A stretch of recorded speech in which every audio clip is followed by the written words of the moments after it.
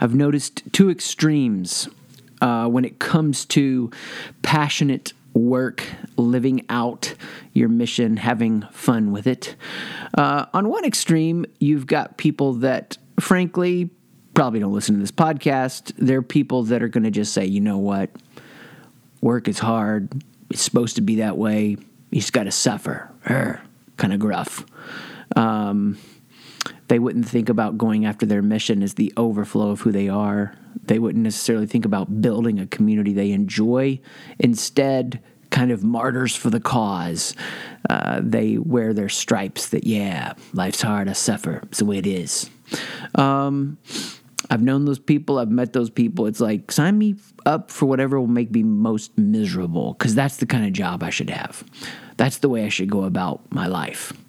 And, yeah, that sucks. And there's got to be a better way. On the other extreme, there's definitely this idea out there that says, hey, if you find your passion, you'll just be swept away. I mean, you'll wake up in the morning and you'll never lack for motivation. And that's just not true. Growth actually comes because you continually lean into the pain. You get aware of something to let go of. You continually lean into it. You find new inspirations. You get into a place that you're grooving. And then there's something else to let go of.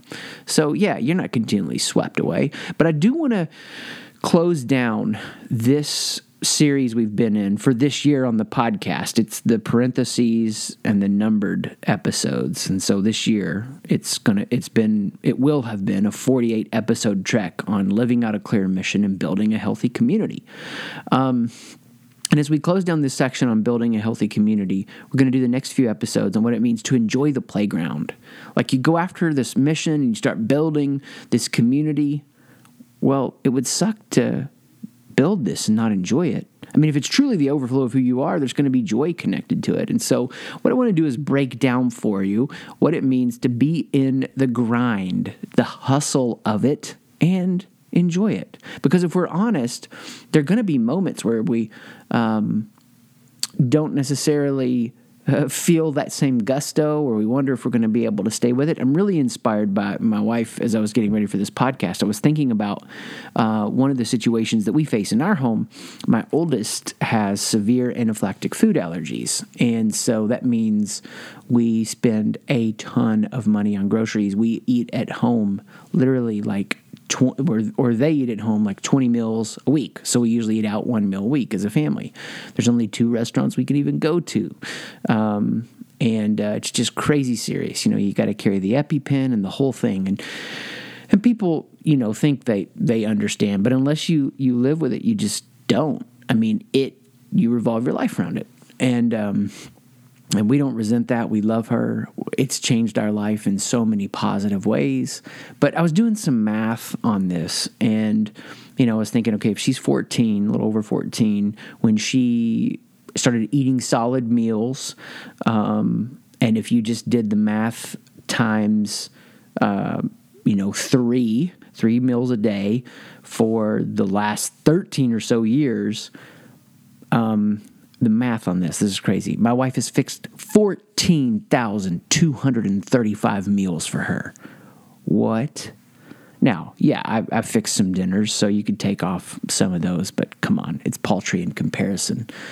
I fixed some Saturday breakfasts and stuff, but it's safe to say there's been 12,000 meals fixed. What? Well, it's not one of those things where you wake up and you're like, I don't want to do this. It's got to be done. And I think what a lot of us have failed to do is find the way that we make meaning in such a way, I said the way twice, that we haven't found a path to make meaning so that when we wake up, it's like, yeah, this is what I'm going to do today. This is what I get to do, but this is what I got to do. It's both. See, if you're like me, I wonder sometimes if I can keep this going. Little fears pop up. Can I fix 14,000 meals with Sight Shift? I mean, I've been doing it for 8 years, 2 full-time, but what's it look like for me to look out over the long term? See, I don't want to burn out. I don't want to miss being present with my friends and my wife and my kids? I wonder if you feel these same desires. Let's just stir these desires up a little bit, okay? What do you not want to have happen? I don't want to become a caricature of myself speaking words I don't feel. In my field or industry, it seems like that can happen. I don't want to build a company that makes a long run and doesn't know when they've lost their ability to nail the high notes, when some singers aren't honest with their voices changed. Instead, now let's talk about what I want. And I want you to think about how what I'm going to walk through here may stir up what you want. I want to be 75 leading Sight Shift events for leaders in cabins where I can trail run until I die. That sounds amazing. I want to build a company to accomplish our vision rather than just building something that gets propped up past its time. I want to go after this vision that I have for Sight Shift for 40 years. I've already put a few in, with all I've got. And then I want to shut it down because no peak lasts forever. I want my kids free to take their path. And if they do similar work, then they can remake it with their own passion, not skimming the surface of my passion. Yeah, this is what I want. And I could talk about, I think about my relationship with my kids and my wife and my friends and work. What do I want? It's zeroed in. And as I've zeroed that in, I've studied the pivots and trajectories of others everywhere I could. And so I look at my life, what I want and what I don't want, and I want you to think about what you want and what you don't want. And I look at the lives of others, and I've studied them like crazy, all of the pivots, the trajectories, okay? And here's what I've learned. If you want to do this for the long haul, you've got to stay inspired to keep growing.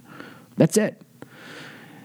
As I look around, as I study myself, as I study others, I think about what I don't want and what I want.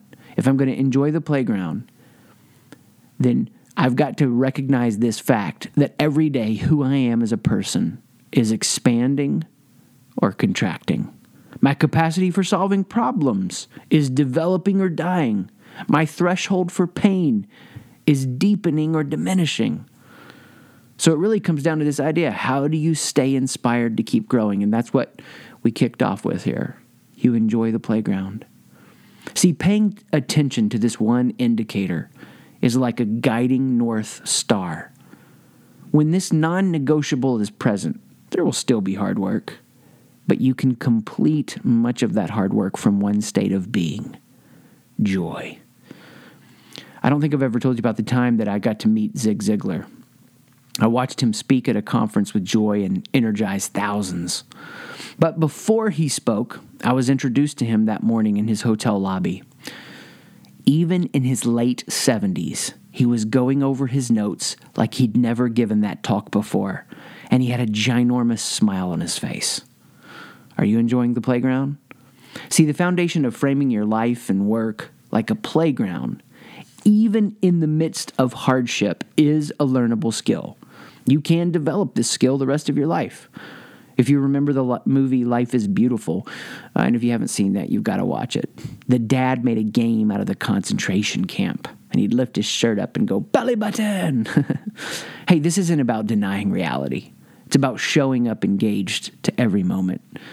It's a concept we've talked about before. When you show up to every moment and you say, this might be one of those times when life is popping with joy, like when you were a kid and you didn't know if you should swing or jump on the jungle gym.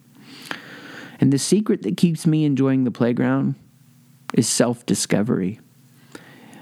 We've opened this podcast, over 100 and something episodes ago with a deep dive on self-discovery. That's what the first 12 episodes are dedicated to. We're going back to last year with that.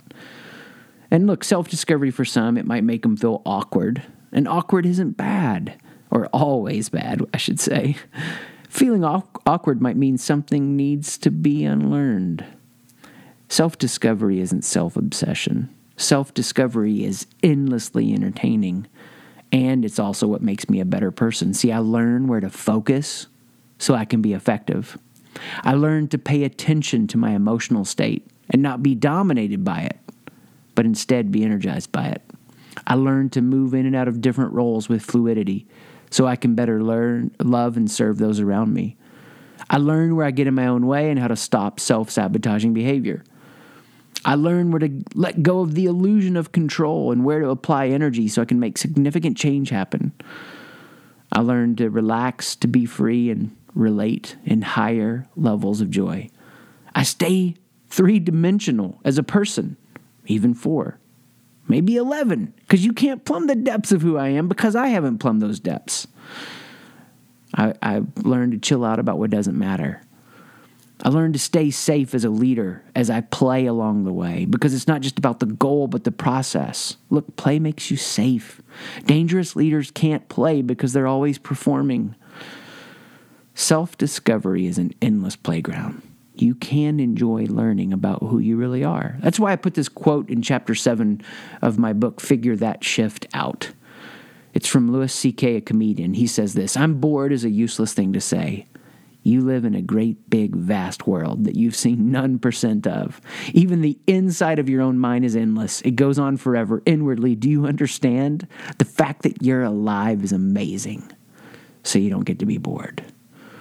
So this month, or these next few episodes, we're going to break down what it means to enjoy the playground of life, work, yes, work, and even relationships. Because we're all expanding or contracting. So here's to you expanding and your heart growing giant like a stadium as you learn who you are and you learn to pay attention to what is going on inside of you. And for those of you listening in on this podcast and you're not going through one of our follow-up coaching programs, you've just been here and soaking this in, you're wondering how you could learn more about self-discovery. Well, listen, we have the deepest, most transformative coaching program I know of for learning who you are and then how to continually discover that to stay motivated and energized. So it's our 12-week coaching, and we're putting together the names for that for 2017. And if you want to be in for 2017 for our 12-week coaching, let me know. Right? And you could go to chrismcallister.com and drop me a note. That's one of each letter in the last name, MCALISTER.com, Chris McAllister. And if you are currently being coached by me and listening to this, and you know somebody that you want to go through it or who needs to go through it, shoot me an email, let me know so we can start getting those names together. Listen, so glad you're here. Thanks for all that you do that helps me help others. It spreads the word. So continue to help me help you, right? Thanks for being here. Peace.